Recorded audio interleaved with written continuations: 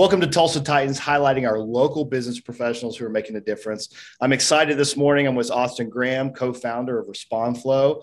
Austin, can you get us started by just telling us a little bit about yourself? Yeah, for sure. So, as you mentioned, first of all, thanks for having me. Yeah. Always appreciate you kind of talking about what we're doing here. Um, yeah, so like you just mentioned, I'm the co-founder of RespondFlow, and um, I've been a tech guy. I'm the head of engineering, so I do all the actual building. I've been a tech guy in startups pretty much my entire career so far. I'm only 26 years old, so it's fairly short.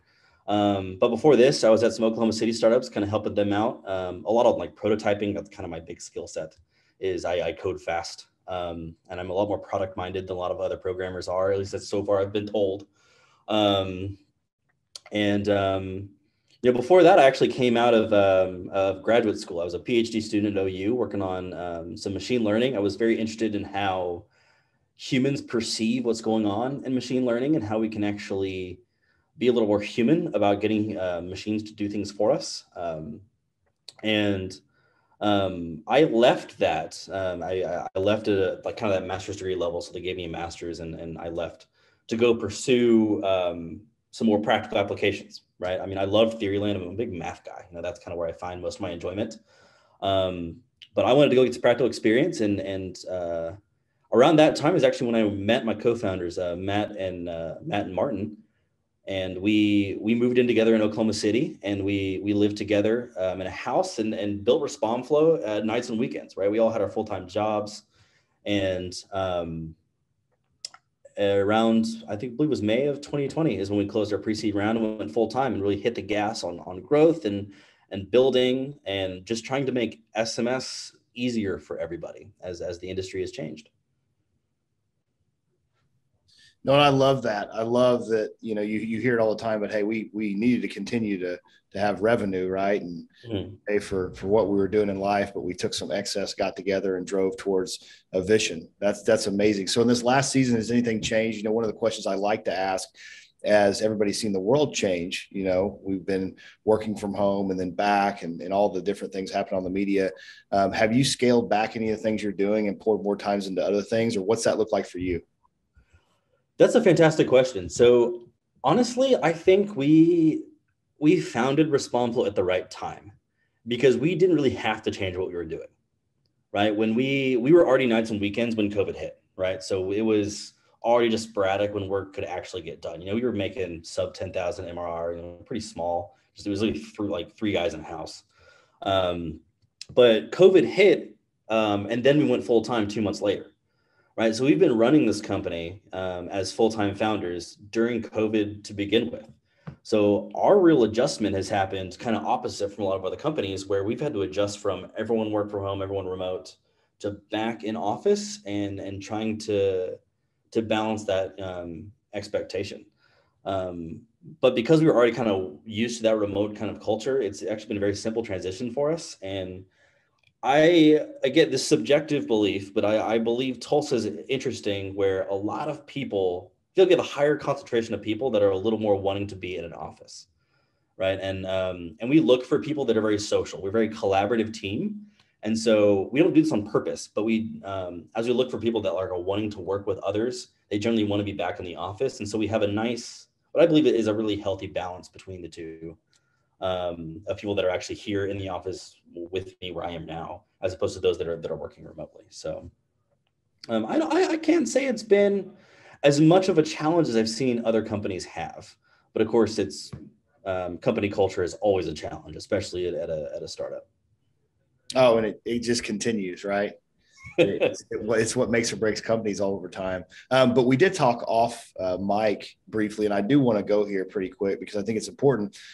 There's a lot that did change in the tech world. It's always changing. You guys are in technology. I'm in technology. There's a lot of policy rolling out, and a lot of people, man, they get crushed by policy. But you guys saw an opportunity, and you're actually spinning up a consulting part of your business because of that. Can you just speak to being able to see opportunity and adjust to things and not kind of sitting in the doom and gloom of what could be? Yeah, absolutely. So one thing I want to point out that, and me being a younger entrepreneur, like this is something that I didn't understand until I had to go through it was Us having the idea out of like seeing like the telecom and SMS world change, we didn't have our idea out of just like, oh, simple genius idea at night one day. Like we actually had to go out and talk to people, right? So we saw the regulations coming. We were kind of already in the loop with how our product ran, with the rest of the industry, and we just went and talked to other service providers and said, like, what are you doing about this? Right. We, from the guys of just like, we're also confused. Everyone's confused. This stuff's coming out and it's new and it's different. Um, how are you approaching it? How are you handling it? And especially because all this is policy based, everyone was painting it as far as like, this is super negative. Like we got to get around it. We got to try to fight it. We got to do all this to make sure people don't have to change what they're doing. When we saw the opportunity to see, like, this isn't necessarily a bad thing, right? Carriers and SMS are trying to actually like take what used to be a black box industry, right? You'd send a text out via Twilio or whatever, it would fail and you would have no idea why. And it was extremely hard to ask somebody. And even then, if you could get on the phone with a rep at Twilio with any luck, then it was even, less of a chance you could actually get a solid answer. Well, they came together with the FCC and said, let's go out and let's actually document what's happening here. And let's actually impose these regulations around it such that you have an expected behavior, right? And that's, if you talk to anyone in the SMS industry from pretty much any of these companies, the big complaint they're going to have is unexpected behavior, right? Is I send a message, I followed all the rules as best as I know them, and now my messages are failing, I'm losing money. And the big question is like, why? Like, why is this happening and no one can answer? Well, they're all saying, we want to give you an answer. We want to tell you why this is happening. So everyone's painting this as super negative because it's not the Wild West anymore. But we saw it as, this is helping not only us, but it's helping our customers. It's helping us because now we have some lanes to follow, right? So when our customer success is having to deal with our customers, they have some knowns they can work with now. And for customers, it's as simple as just do what you say you're going to do, right? All SMS is requiring you to do is kind of say who you are and what you're using your phone number for and the kind of messages you're sending. So as long as you do that, then you're golden. So what we actually saw as a company, as we started to kind of mess with this and put some process around it, was customers that previously had just, God knows how many issues, right? They were trying to send messages, it wasn't working, it was failing, it was every day we were out there on the phone like, why isn't this working? Let's fix it. We need to fix it. All of a sudden we got them registered, we declared them, and we got the phone number associated, and all of a sudden we haven't heard from them in months. It's just been flying by because they're doing what they said they're going to do. And we're helping them follow the regulations rather than just saying it's your problem, you deal with it. We have too much else going on. So we're just going to not worry about it.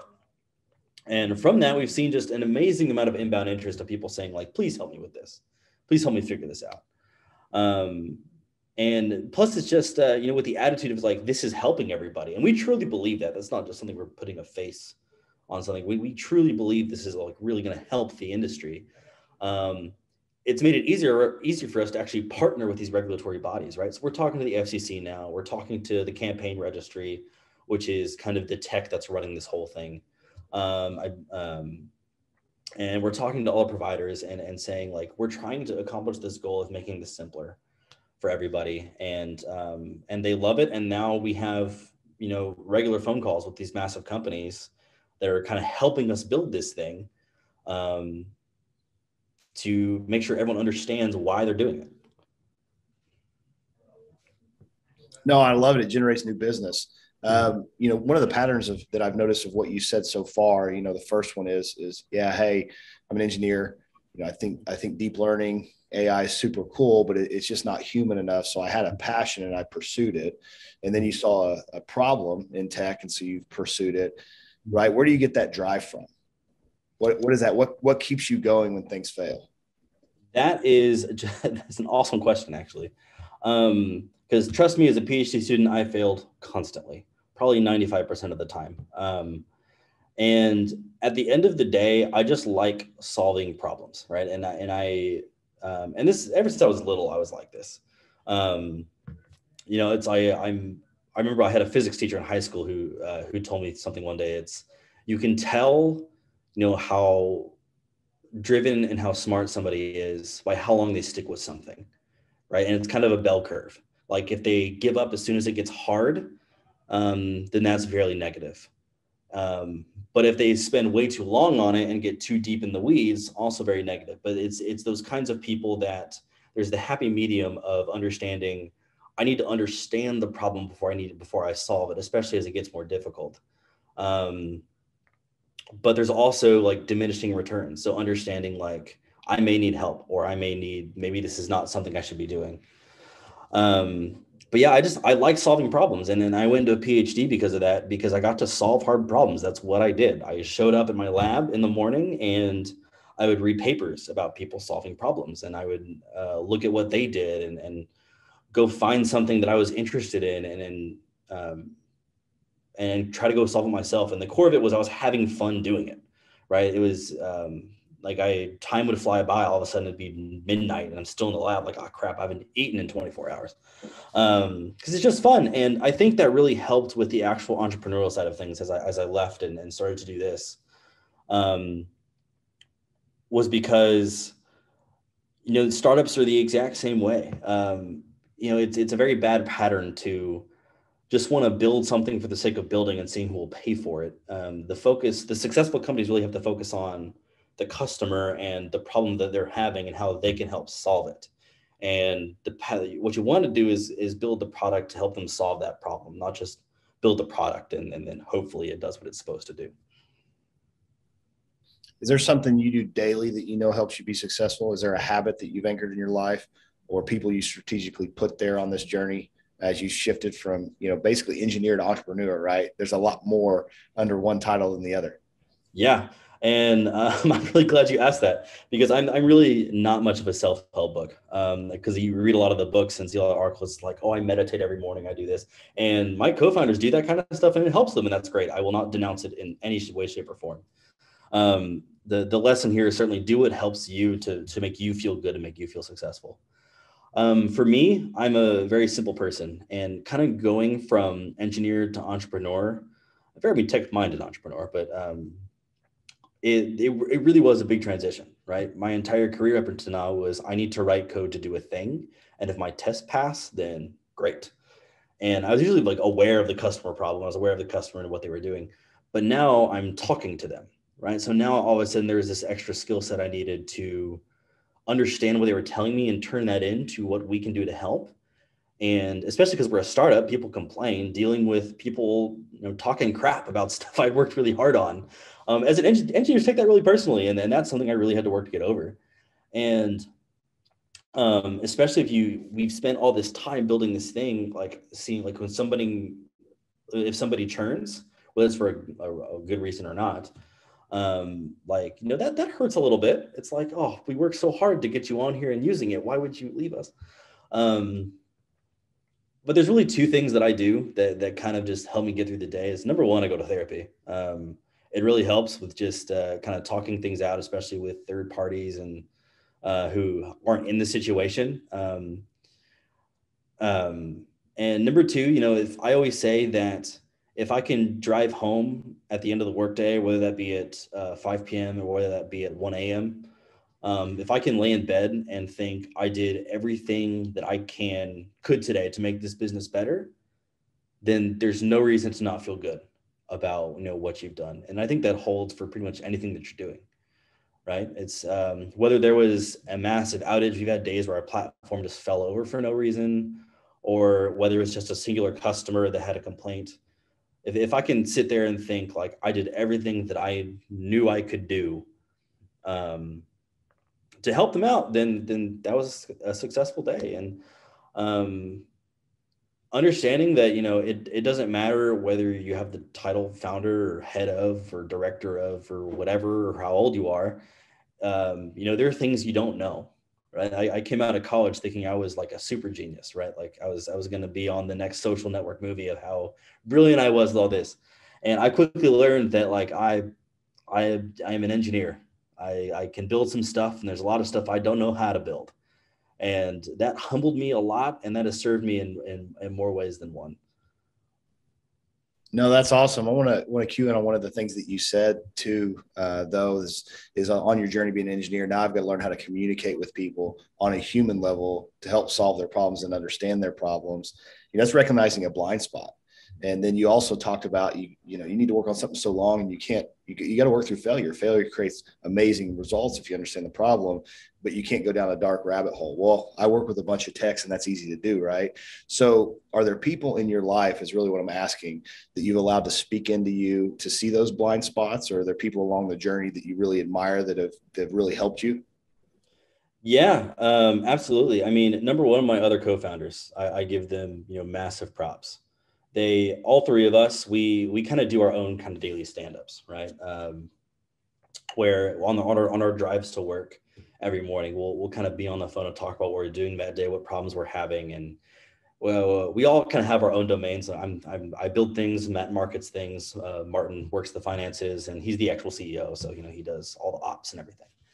And the thing we hold with each other is we are, we need to be both business partners and friends, right? It's we are during the workday, we are business partners, and we have to be brutally honest. And at the end of the day, we're friends. Um, and so we are all very honest with each other about how we're doing and mistakes that we're making and attitudes that we're holding. And at first, that was a very negative thing because I felt hurt that my friends, I felt like were insulting me so much. Um, and all three of us I know felt that way. But as we got used to it, we realized like we are all here for the same reason. We want this business to be as big and as awesome as we know it can be. And so I'm getting this feedback because they truly believe it's going to be the best for the company and the best for our team to be more effective. Um, and I lucked out that I have two other co-founders that are willing to take that feedback as well as give it. On top of also being friends, right? It's surrounding yourself with the right kind of business partners is like so important for a startup. Because I've seen it go sour in a lot of other businesses that have been around here, and go sour really fast. Um, and number two is making sure that I surround myself as well with people that are outside the business as well. I mean, a lot of entrepreneurs are so like dug into what they're doing that everyone they're talking to has something to do with business at all times. And at first it's kind of fun. You feel like you're just kind of like really grinding and working hard. But then after a while, when the burnout starts to hit, and it will hit everyone at some point, is when you realize like you start to feel just really alone, right? And of course, I have a girlfriend that really helps, but also I make a point to have um, advisors outside of the business who can kind of give me like a sense of reality. Because when things are going bad, it feels like it's the end of the world. It's your business. You're working with your investors who want to be successful. So if things are negative, then a lot's negative versus, I have a few advisors that I can go to that have done this a few times and that are just good people in general that I'll say like, dude, calm down. You're not that important. Like at the end of the day, like if this fails, then like you got to learn from it and just deal with it. So really having like just a good like support network around you, friends, family, advisors is extremely important. It absolutely is. You said something. I was looking at some studies, and some of the men and women that make the biggest impact in the country. Many of them, like a massive percentage, have another hobby to prevent burnout. They have something else in their life completely counter to what they do for a profession, that they pour resources in, dream in, do different things, and it keeps them fresh in the industry. And I don't know when that started. They may have figured it out halfway through a career where they just drive too hard in one direction. But I also know for myself that other hobby, it's kind of cool when something else in life is on an uptick, even when things at work aren't perfect, right? You at least have something to look forward to. Yeah, exactly. And I could talk to like a very, specific experience around that is, and this happened a couple months ago, maybe it was maybe like July-ish. I don't remember exactly when, where I've always been bad about that. I can get very, tunnel vision in what I'm doing. And that's something I constantly work on. Um, and I forget to have those extra things and forget to sit down and relax.